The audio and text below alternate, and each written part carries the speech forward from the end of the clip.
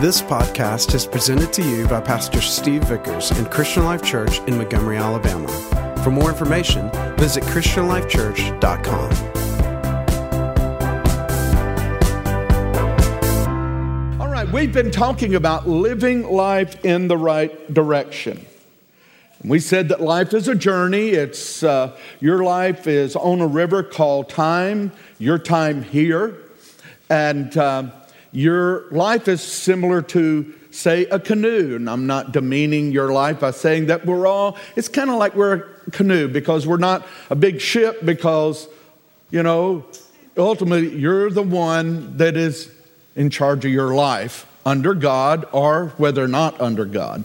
But you've got this canoe and you're going down the river of life. And life is moving. Have you seen that? Have you noticed that you blink your eye, and once you're a little kid, and all of a sudden you're a teenager, and then all of a sudden you're an adult, then all of a sudden you're a parent, then you're a grandparent, then you're a great-grandparent, and great-great-great-grand. See, I'm going and prophesying about myself so that, But time does go by fast, doesn't it? It seems like yesterday I was dating Denise. Wow, what happened? Time goes by so fast. And before we know it, we've made some choices, we've made some decisions, whether really thinking them through, or whether we just in the spur of the moment in a flash of emotion, or desire, or fear, or pressure, or whatever it may be, we make a decision, then we make another one, and before we know it, time has passed, and the journey, we've gotten further down the river, and we look and we say, this is not even the river I wanted to be on. It's muddy, it's dirty, it stinks, there's sewage going into it, and you're thinking, how in the world did I get in this river? When I started out, it was so clean and pure, and I had a dream of just this beautiful river. I would go down in life, and it would have palm trees, or it would have whatever kind of trees you like, and it would be lush and beautiful, and it would be great, and just kind of where you could put a pillow back there and just kind of prop your feet up on the little seat there in front of you and lay back in the canoe and enjoy the journey. But all of a sudden you're fighting everything, and everything seems to be against you, and you hate what's going on. You don't really like your life, and the issue is it's not something that happened then. It's something that's been happening over and over again. It's a bunch of thens that create a destiny. And so we've been talking about how to live our life, or make sure we're living in the right direction. We're going in the right direction. My canoe is headed down the river that God wants and that I want, instead of just down any old stream that the canoe happens to take. And so I've been trying to help you in this, and we've talked about, this is the last in our series, it's part 5, and we've talked about several different things, and these are core principles, and I hope that you've been able to hear these messages. We're working as soon as we can, we're going to be able to, you can go on iTunes, not right now, but you can go on iTunes and start downloading or listening to all of our messages, and I would encourage you to go back and remind yourself of these things, because the only reason I stand up and do this is to help you. Obviously first because God's called me to do it, but also I want to help you. And that's why He's called me to do it, to help you.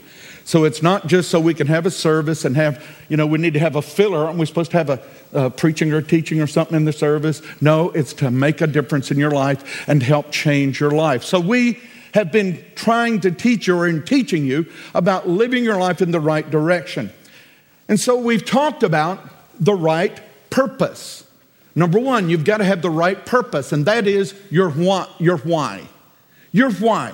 Why do you make the choices you make? Why do you do the things that you do? Why is your life where it is?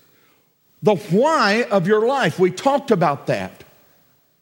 And we told you that if you don't get the right purpose, your life will develop a wrong purpose. Because the enemy's going to make sure of that, and he'll do it through people, sometimes through family. through circumstances. As a matter of fact, here's what he'll do. He'll use everything he can, even use church people. Okay? He'll do whatever he can. Now, obviously, I'm not talking about you because you're good church people. And you don't become a tool of the enemy to hurt other people, do you? Say no. Right. All right. So we got to have the right purpose. That's our why. The second thing is, we talked about in the second week, we said, you've got to have the right passion. That's your wow. That everybody has to have a wow. You say, that's not my personality. It's not about personality. It's a fact of life. You've got to have something that motivates you to get off dead center. You'll never make a move till you're motivated. You know, anybody, how many of you are in sales? Any type of sales? We got, okay, a few people. All right, let me tell you, you know this, and let me tell the rest of it. Okay, you understand in sales, you understand that years ago I was trained in sales, back before, a long time ago. Okay, when I was just starting out. Okay, I was trained in sales, and what they teach you is this, and it is a fact, that people don't make a decision logically. You can sit or stand and explain everything to them, and I know all the men that go, yes, I do. No, decisions are not made, especially when it comes to money, logically. Unless your emotions are engaged, you don't make a decision. You got saved because you heard the gospel, but it touched your heart to where your heart engaged with your head. Are you with me? And so, there's always, every decision we make, when you buy your house, your car, your clothes, everything, emotion is involved in that. And so all marketers and good salespeople understand that. You've got to engage the heart. If you don't, nothing's going to happen. And so there's always, when we said you got to have the right passion, you've got to have a wow. You've got to have a wow. This is why I get up in the morning. Wow, this is why I'm going to do the right thing. Wow, this is why I'm faithful to my mate. Wow, this is why I'm going to be good on that job. Wow, this is why. See, you've got to have that wow. Say, I have a wow. Okay, and we talked about that, and we talked about how to develop the right wow. Because if you don't, you'll have the wrong wow. And it's sad to have guys ladies, you're not immune to this. Pornography. People getting hooked on pornography. I heard about a guy the other day that lost his marriage because he could not get rid of the addiction to pornography. Pornography is not something you may choose to look at it, but then it chooses for you to look at it from then on. You see, because it stirs a wow within you. It does. All right? Sin is pleasure for a season. Sin is pleasure. And if you say it's not, you're either lying or you didn't try it the right way. Yeah.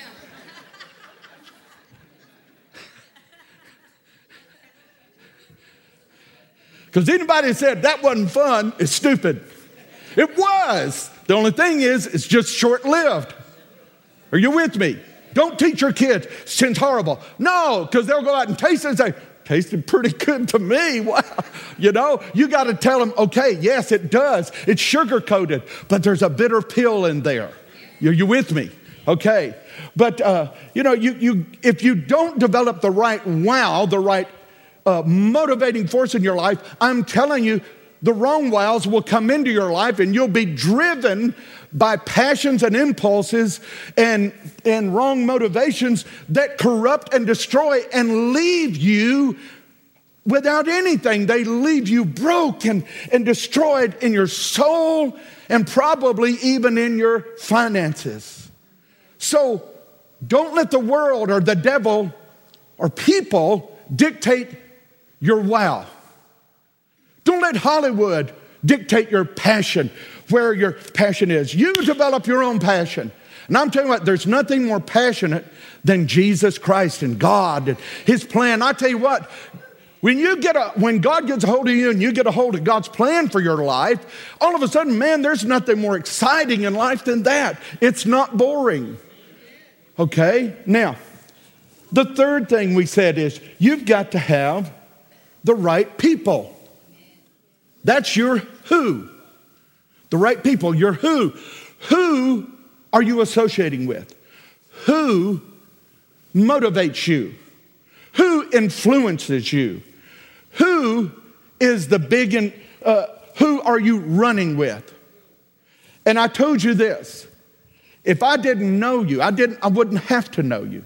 Or if you came and told me all about you. Say if you wanted to be hired by me, okay? If you wanted to be hired by me, I'd look at your resume, but you can finagle a resume. You can put all kinds of stuff and make it sound good. One thing I'm going to find out? I'm going to find out who are the influencers in your life. Because if I can find out who influences you, who are your friends, who are your associates, that tells me more about you than a 50-page resume ever will. And if you have the wrong people around you, I don't care how skilled you are, I'm not going to touch you. I wouldn't hire you for anything. Not even if you paid me to hire you. Because you're going to bring the wrong things in. See? I know. Because why? Because bad company always corrupts good manners. All right. So, then the last thing we talked about last week is the right principles. The right principles. That is your how. How do you go about life? How do you live your life? How do you do things? And we talked about there are principles. We gave you 7, I believe it was, 6 or 7 principles about that, and we're not exhaustive, but I'm going to tell you what, if you'll get that and listen to it, if you took notes and you'll remind yourself of those, I would encourage you to put them on your mirror. Listen, I've always done this. I believe in, that if I keep feeding myself with something, that's what I'm going to become. Garbage in, garbage out. Good in, good out. Are you with me? Okay. And so I would put, Denise could tell you, she would attest to it. I will put on the mirror things that I want to establish in my life. And I'll get up in the morning and when, I'm getting ready or anytime I'm looking in that mirror. And I also have them on my phone now. I have, things on my phone that I look at that they're on reminders. They'll pop up every day and I get refreshed with them, and all that. So I'll have things that are principles that I want to establish or habits, lifestyles, or things, disciplines I want to either capture or recapture in my life. So I have to do it because these things don't just happen because you want them. They happen because you go get them. Okay? If you just want something, you're going to get what you don't want. Are you with me? You get nothing because you want it. You get something because you got it.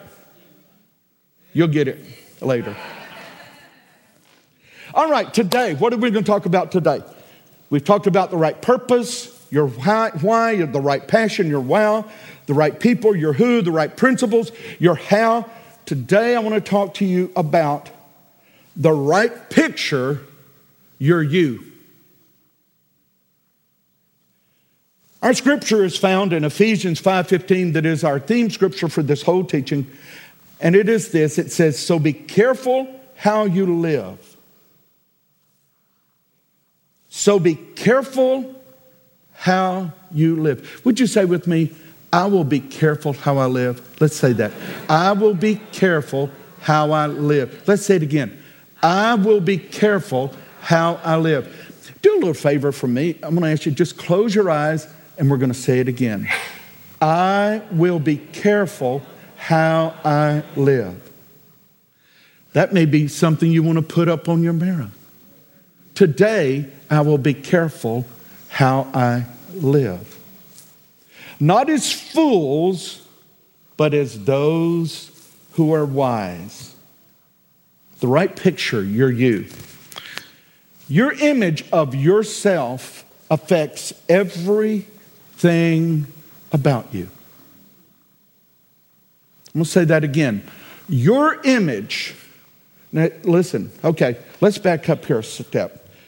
I want everybody to reach up here. Listen, we're going to do something. Reach up here. Okay? Do this for me. And I'm going to show you what to do, and you're going to do it after I do it. Watch me. You just took off your religious eyeglasses for a moment. Okay? Because everybody's got religious eyeglasses, whether they're atheist, non-Christian, Christian, whatever. They all got those things. So we take them off, and for just a moment, let's not filter everything through your religious concepts. Let's just hear something. All right? See, I know a lot of Christians say, oh, we don't want to hear about self-image. We got to talk about Jesus' image. Well, let me tell you what. If we don't get the self-image right, Jesus ain't never going to be imaged in you. Because you live out your self-image, not the image that Jesus has. All right? Now, we're going to talk about this. The image you have of yourself, it affects everything in your life. It affects how you act, how you react. See, I'm a student of people. I can watch people and I know what they think about themselves. You can read that. Now, don't get insecure around me. Oh, no, don't please. Because we all have that kind of, women have it a lot more than men. But, and women, they say they have intuition. They're great. They're very sensitive to how people are doing and what they're saying, the way they are. They listen not only to what they're saying, but the heart that's saying it, the emotion that's in it. A man just hears what's said. A woman hears the heart that's saying it. Okay?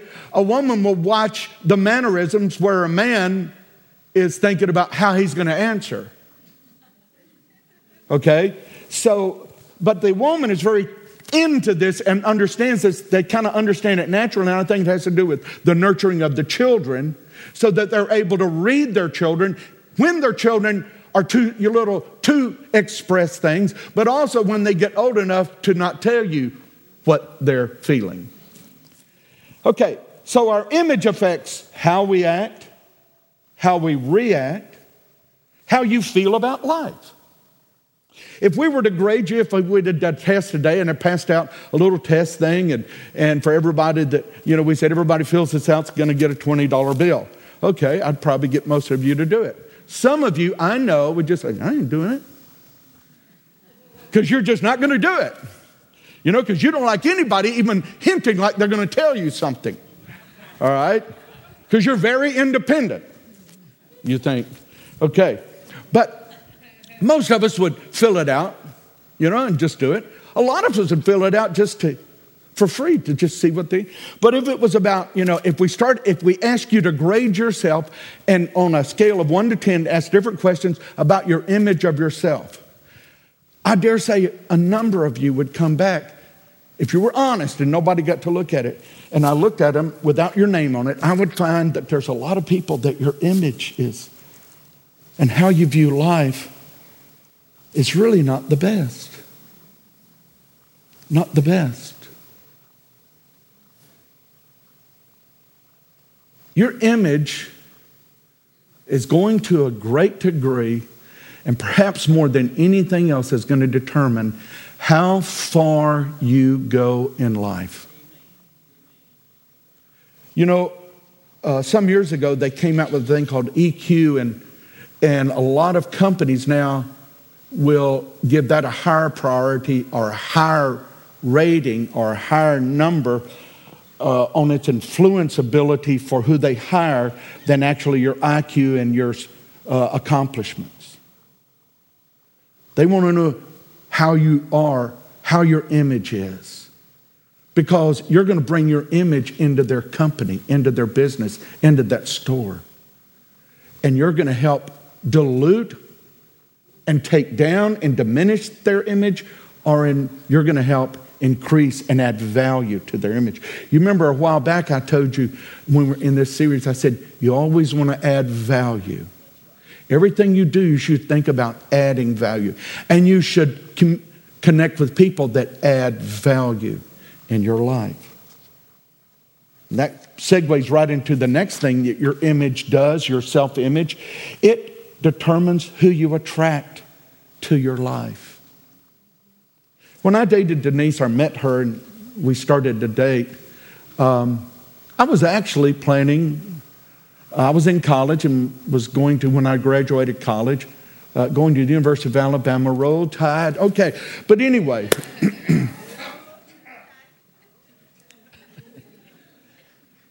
And for those unlucky ones that, like the University of Georgia or Tennessee, well, bless their hearts. And we don't speak of Auburn, but anyway. Because I want to get out of here alive. But anyway, when Denise and I were dating, when I first started dating her, she was obviously very attractive. She was about 115 pounds, 5'7", and she had dark, long, beautiful dark hair down past her. She could sit on her hair when she sat down. And I thought she had dark eyes. She was a knockout.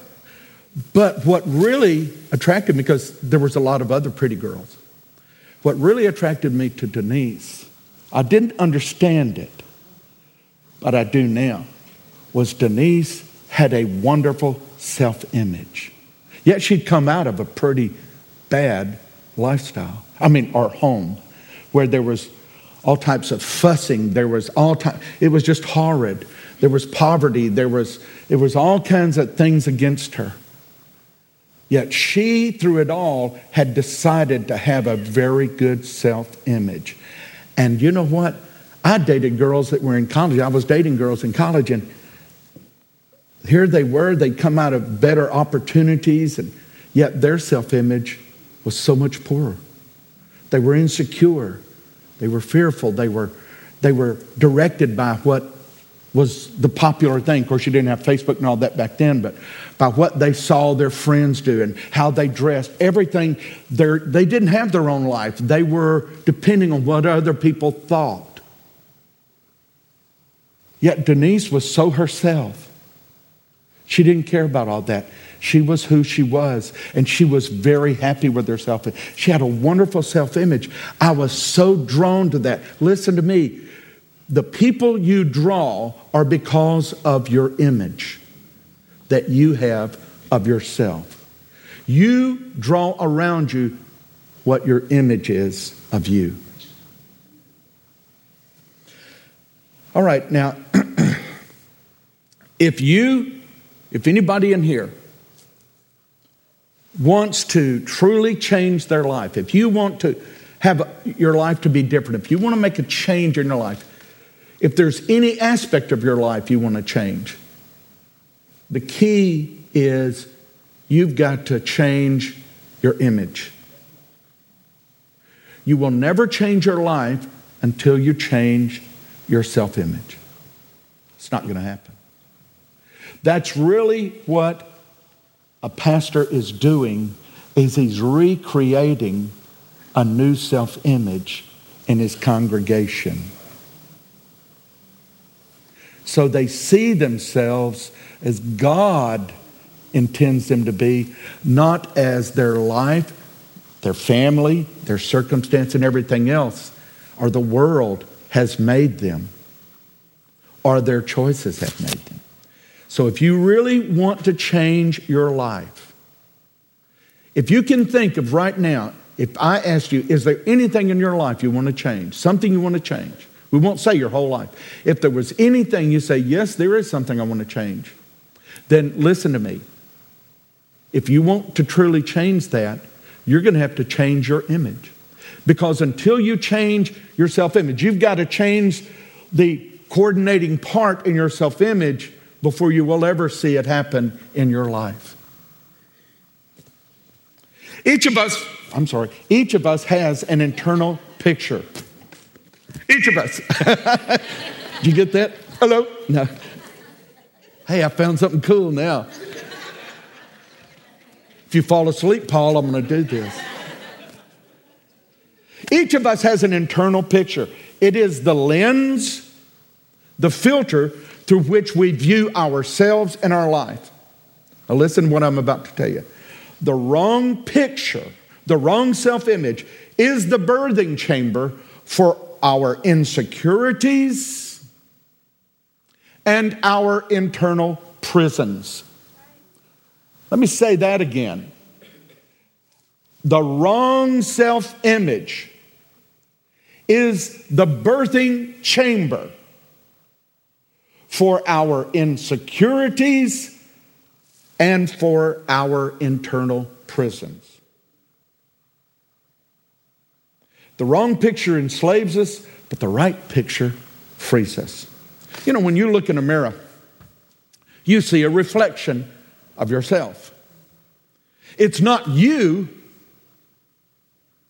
If you start talking to that image there, please tell us. I mean, it's one thing to speak to it and say, you're going to have a great day. But if you're waiting for it to respond, let us know. We'll try to get help for you. Because all that is a reflection. It's not you. It's just a picture of you. It's a reflection of you. You can't get up one morning, look in the mirror and say, how about you going to the work today for me? I need to catch a few more winks. Or either I'd really love to go fishing. You know, doesn't work, does it? Because, you know, the guy that's looking at that is the one that's got to go to work. Okay. Have you ever thought of this? Have you ever thought of this? Do you realize that if there was nothing created or nothing on this earth that could reflect your image, and understand that a photograph is a mirror reflection? If there was nothing on earth that could, if it was scientifically impossible for anything to reflect your image, do you realize you would never have a clue what you look like? Oh, you could see your hands. You could see what you could see. But you'd never have a clue. You could feel and kind of think, you know, well, there's something sticking out here. And it's got something in it.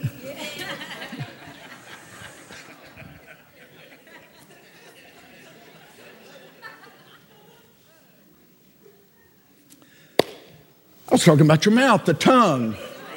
Where were you going? All right, do you realize that you would not have a clue about what you look like? When you look in the mirror, now let's back up just a moment. What does that tell you about your self-image? You know what it says to me? Without a self-image, or our self-image is the only clue we have to who we are, to how we think of ourselves, about us. When you get ready to go out, you know what you do? Most of you, some of you, I hope all of you. You look in the mirror and what do? You fix how you look. Even guys do that, believe it or not. Now they don't fix this, you know, they don't have all their construction going on, major construction, you know, like a woman does. Denise, you know, she pulls up all the construction equipment. I mean, it's like, you know, you know, and then getting all this stuff there, and it's a major project, you know. And I understand why Jewish men say, oh, thank God I was born a man. But anyway, our internal picture is the mirror that reflects our image to ourselves. So today we're going to talk about, as we look at this, I want to teach you how you can fix your image of yourself. Now listen very carefully to what I'm about to tell you. I'd encourage you to write this down.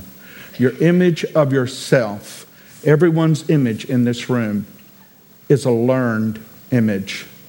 It's not a real image. You learned it. The only way you have it is you learned it. You weren't born with it. God didn't give it to you. Your mama didn't give it to you one morning in a pill. You learned it. You learned it. What does that tell us? If you can learn something, you can learn something new. So we're going to talk about how we can learn a new image. I want to look at two portions of Scripture today. And in these two portions, we're going to see how that we can learn a brand new image. How that we can fix the wrong image and get a new image of ourselves. Now let me just help you out. You are never too old to have a new image. Abram, who became Abraham, was 90 years old when God began to create a new image in him, or began to speak to him. And Abraham, at that time, Abram took the things God was saying. I said God created, and I don't want to give you the wrong interpretation. Because then you think, okay, God do that for me. No, God spoke things to him. Abraham took the things God said, and with the things God said, Abraham, like if God said, I want you to build a house. Here's the bricks. Here's the cement. Here's the 2x4s. Here's the shovel, the pick. Here is the hammer, the nails. Here is all the tools you'll need. And Abraham says, oh God, every morning, God, oh God, build me a new house. God, where are you when I need you? God. And Sarah says, is God going to build that new house? No, I don't guess so. Oh, by faith, yes, God's going to do it. I feel like God's on the verge of doing something. God's about to do something in my house. God's about to build me a house. God's about to do something.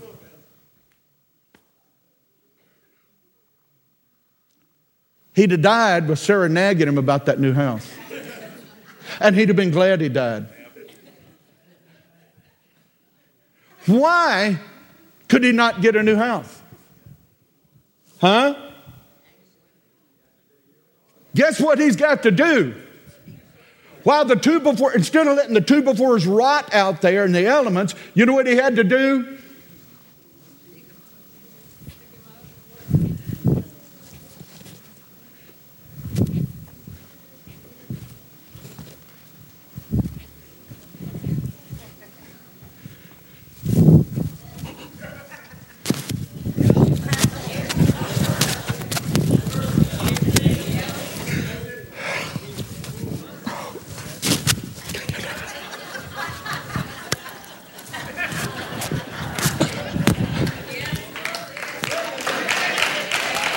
That's what he would have had to do. He would have had to pick up the shovel, start digging the footers. He'd have had to start mixing the concrete, carrying it in there. And if he could convince somebody to help him rebuild his house, his self-image, then perhaps he could enlist some people to help him. And it's always good to enlist some people to help you, to tell them, say, listen, if you hear me say something about the old man, the old person, the old way I was, correct me. Even if you have to slap me. No, don't do that, but help me. But at the end of the day, he was the one who would have had to have done it, right? So let's look at something here. I'm going to give you some ingredients that God gives us. It's not exhaustive, but I'm going to give you some ingredients that if you will use, if you'll be willing to take and make the effort, take the elements, take the ingredients, and begin to rebuild your self-image, you'll become a new person. The person you've been wanting to be. See, here's how we know when the image is wrong. There's someone else we wish we could be. I wish. In one way you can tell if you need a self-image overhaul, if you look and say, you don't say it, but inside you thought, I wish I'd look like that. I wish I could be, oh goodness. Well, if you're kind of like someone's life, oh wow. And really, the truth is, we think we're seeing the outward, but we're attracted to something that is like an aura. You can rebuild your own life to where suddenly you think, I wouldn't trade places with anybody in the world. I love who I am. I love me. And when you love me, you're able to love others. When I love me, I'm able to love others. Because you can only love others how you love you.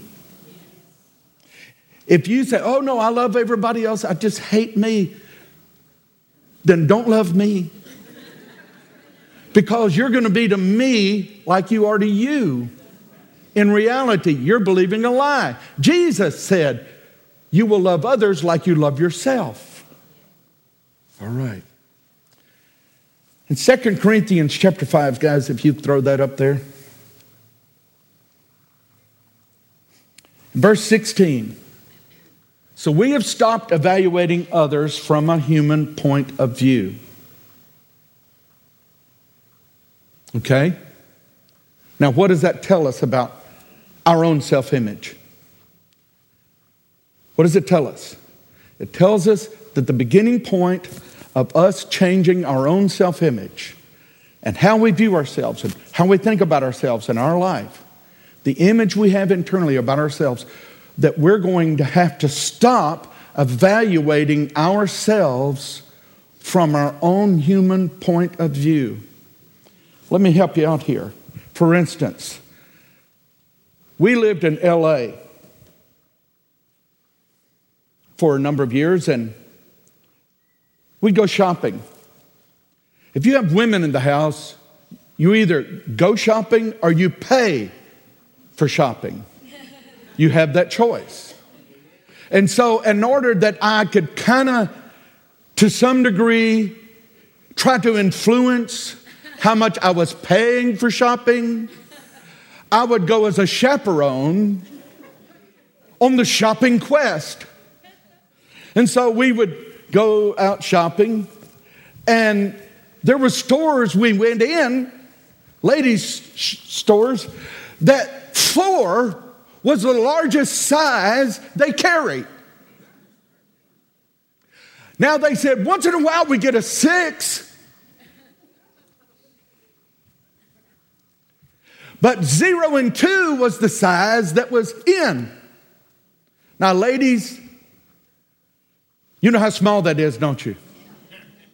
As a matter of fact, without the dress, nobody can see you.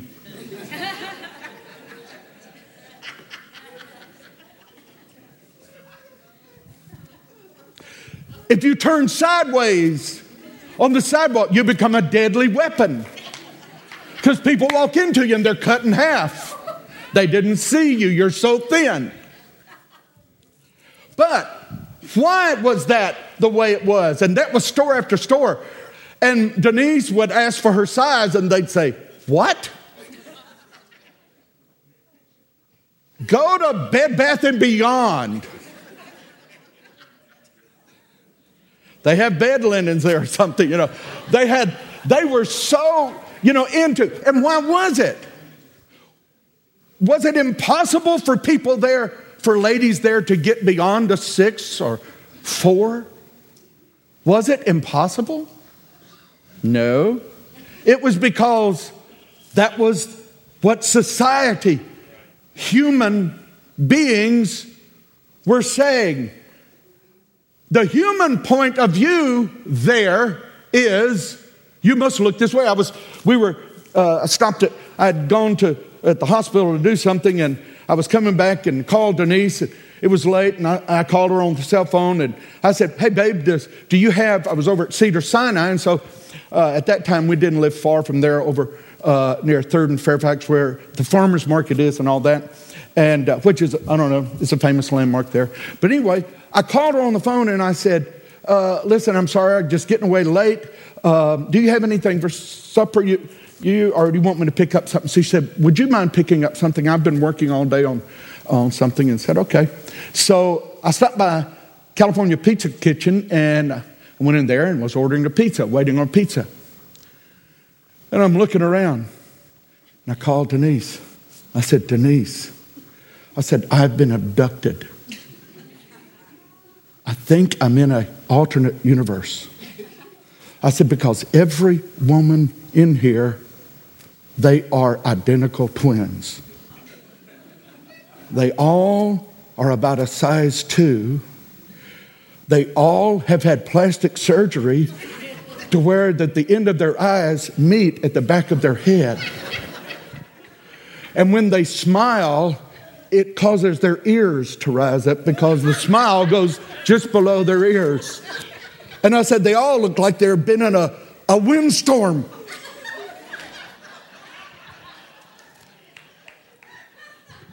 And I said, pray for me.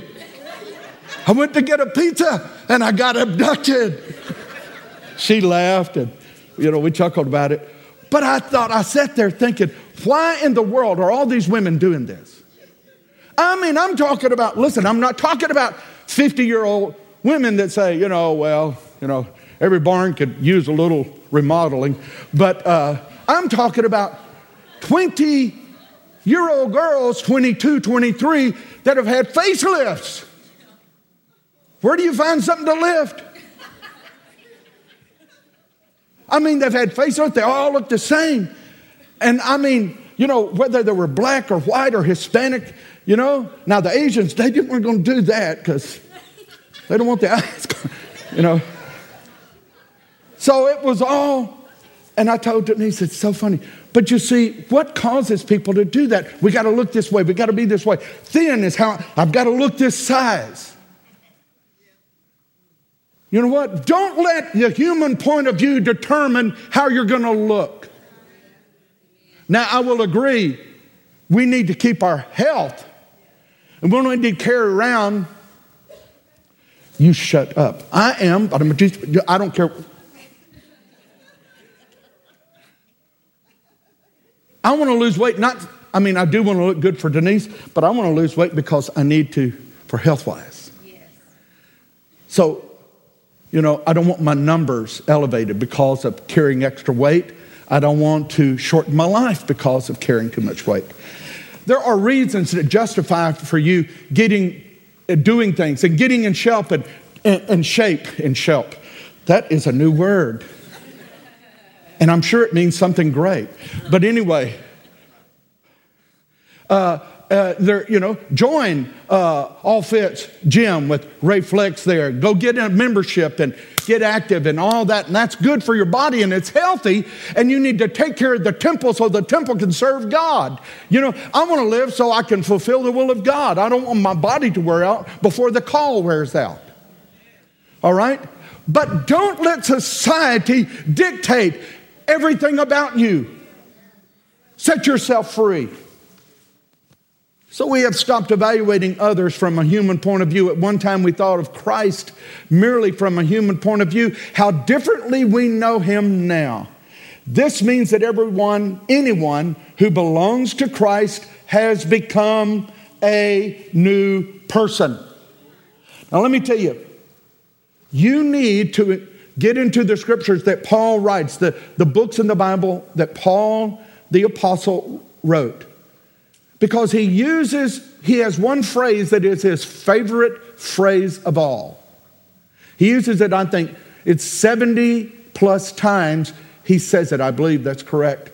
And that is in Christ. In Christ. Again and again and again. Paul does not talk about who you are in you. He talks about who you are now in Christ. Who you are in Christ.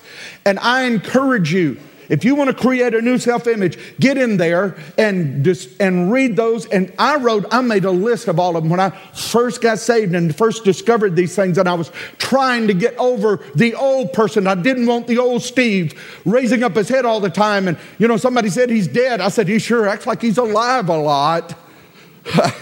And so I made a list of them and I would read them over and over and say them about myself and say them about myself. And every time I acted like the old Steve, I'd say, no, this is who I am. And I would say who I am in Christ. He says, this means that anyone who belongs to Christ has become a new person. The old life is gone. A new life has begun. And all of this is a gift from God. That's good, guys. Okay, so we've got to discover who we are. He's telling us there that anyone who is a believer, anyone who believes in Jesus, anyone who is a Christian, if you're a Christian, you are a new person. And that new person is not someone it's not a repair of your old person. It's not a remodel of the old. The old is taken out and the new is put in. And you don't even know who that new is. And the trouble is your brain and your memory is telling you who you were.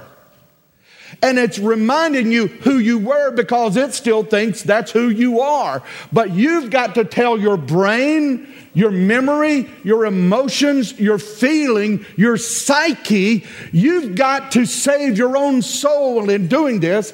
You've got to renew your mind to what the Word says. Renew means like a furniture finish, a refinisher that finds an old piece of furniture. It's got paint and polyurethane and all this stuff on it.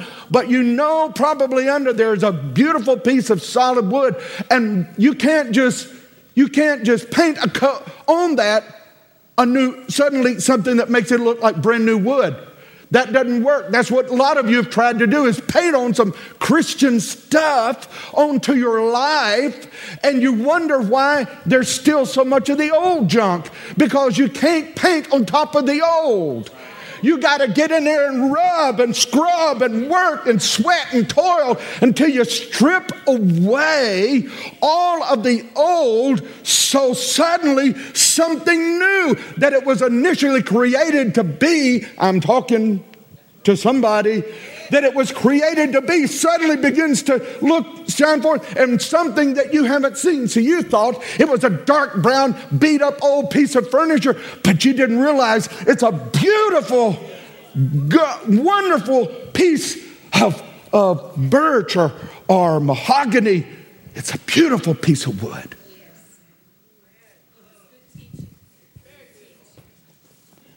The only way you're going to find that out is you look in the Bible, look at the writings of Paul, and you'll begin to discover there who you really are.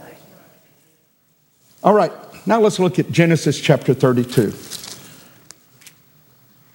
our second scripture. Genesis 32, and this is a story of when, there's Abraham had Isaac. Isaac had Jacob. All right? And you remember Jacob had 12 sons, didn't he? And they are the 12 tribes of Israel, aren't they? All right? And Jacob, you remember what Jacob means? Anybody remember what Jacob did? Does anybody remember something Jacob did with his father? You remember? What did he do? He deceived his father. Isaac was laying in bed and Jacob goes in there and he has it. His mother convinces him that she wants him to get the birthright rather than his brother Esau. His brother Esau is outdoorsman. He hunts, he fishes. He's like Ben, he's out there doing all this stuff. He took my daughter and trained her how to hunt deer, and she shot a deer. And my wife said, she killed Bambi. But Ben's an outdoorsman. He loves all that kind of stuff. And see, Esau was that way. And Abraham was kind of like, he followed his mother around. Nothing wrong with that, but he was, tender and all that. I said Abraham, I'm talking about Jacob was kind of, followed around. And he was more of a mama's boy. And Esau was a daddy's boy. Yeah. And the mother heard Isaac deciding he was going to give the blessing, because it was very important who got the blessing, because Isaac and Jacob were twins, you remember. And he was going to give the blessing to Esau. So the mother convinces Jacob to deceive his dad. And he deceives his father. He lies to his father. And by deception and dishonesty, he got the blessing. Well, when you get something wrong, you're going to always be looking over your shoulder. And so he knew he had to hightail it, because Isaac, who was a man, and Isaac didn't carry a man purse with him. Esau didn't carry a man purse with him. He had a knife, maybe he was carrying a bow and arrow or something, or a spear.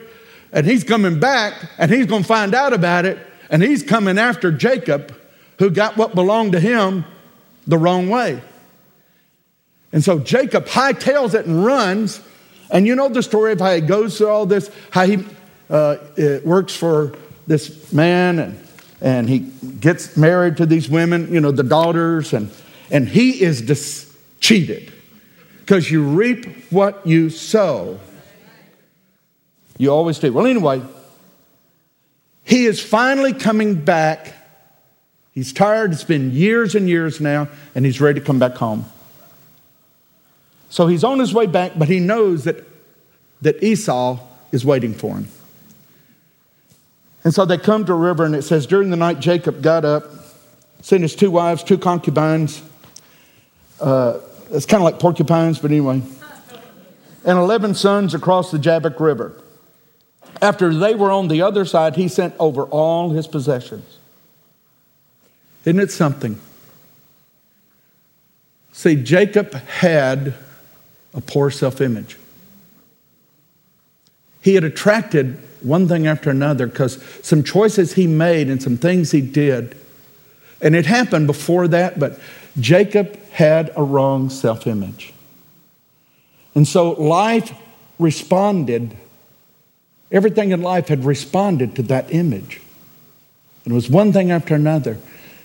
And I'm going to tell you what, here's the thing about a wrong self-image. It will cause you to give up everything you've got. You'll lose it all. You'll lose it all. Because see, when you have the wrong self-image, nothing belongs to you because you're not real. After they were on the other side, he sent over all his possessions. This left Jacob all alone in the camp, and a man came and wrestled with him until dawn. When the man saw that he could not win the match, he struck Jacob's hip and knocked it out of joint at the socket. Then the man said, now before I say that, let's look at this. A man came and wrestled with him. We understand the man was an angel of the Lord. The angel of the Lord. All right? The man came and he wrestled with Jacob until the dawn. They wrestled all night. Yet the angel could not win the wrestling match against Jacob.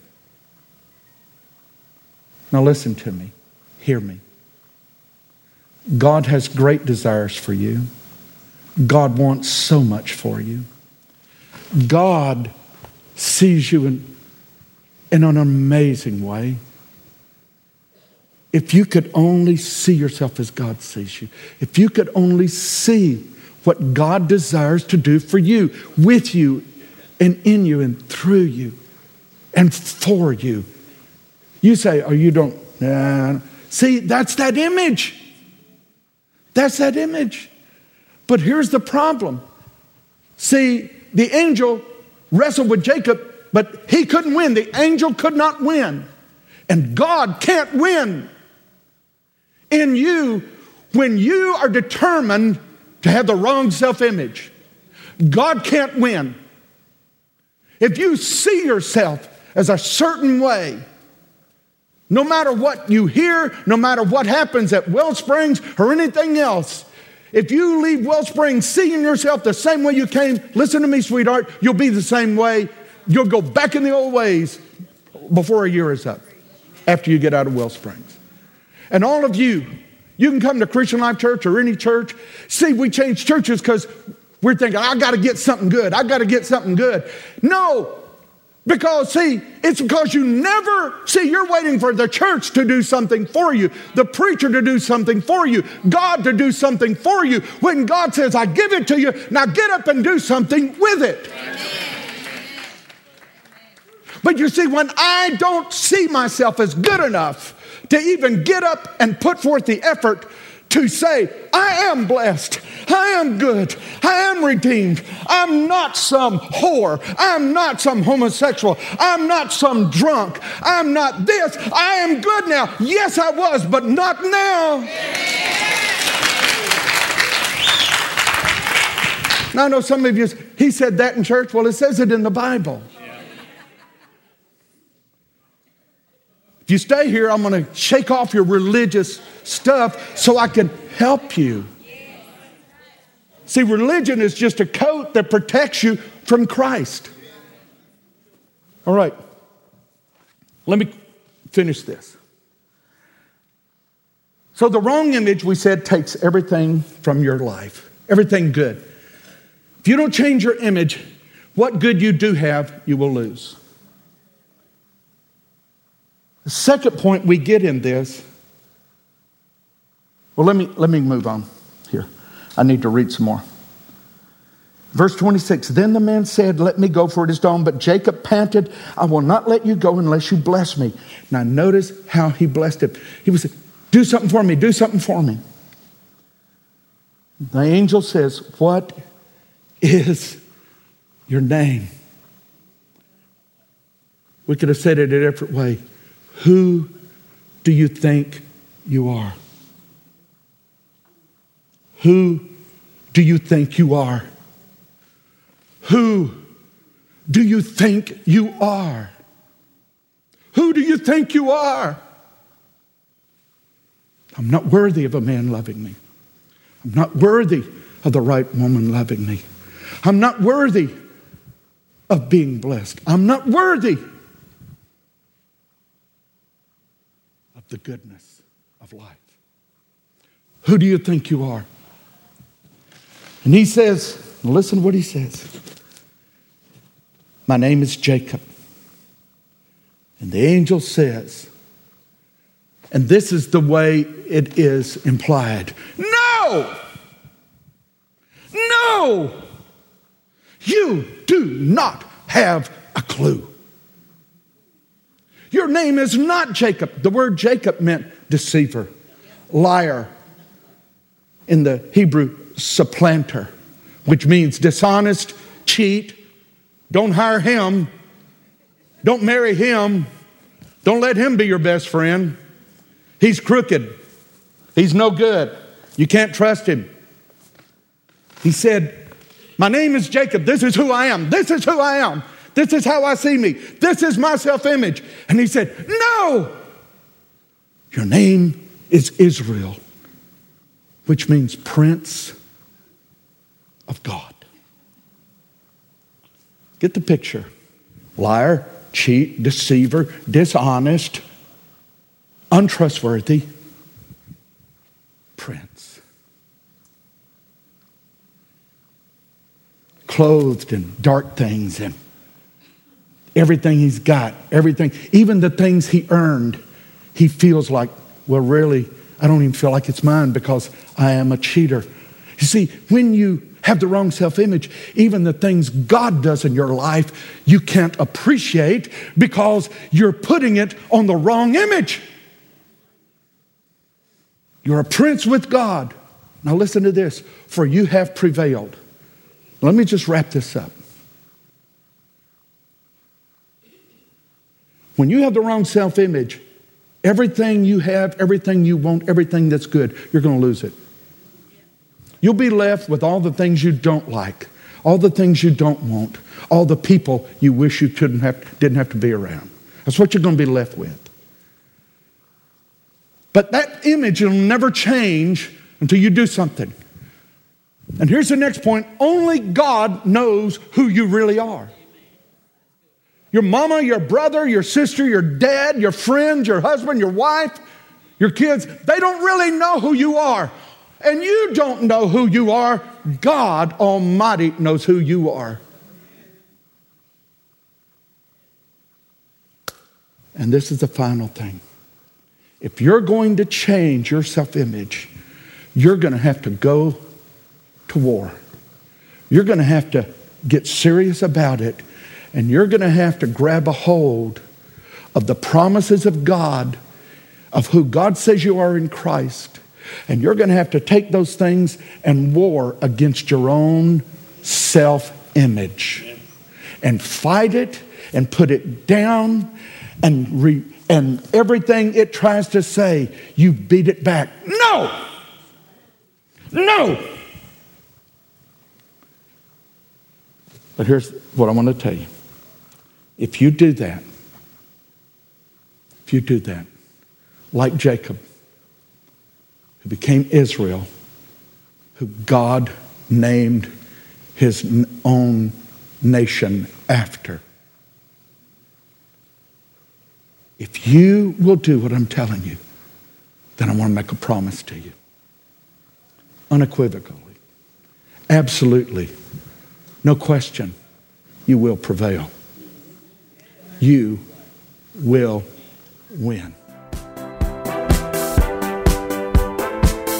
Thank you for listening to this podcast. For more information, visit ChristianLifeChurch.com.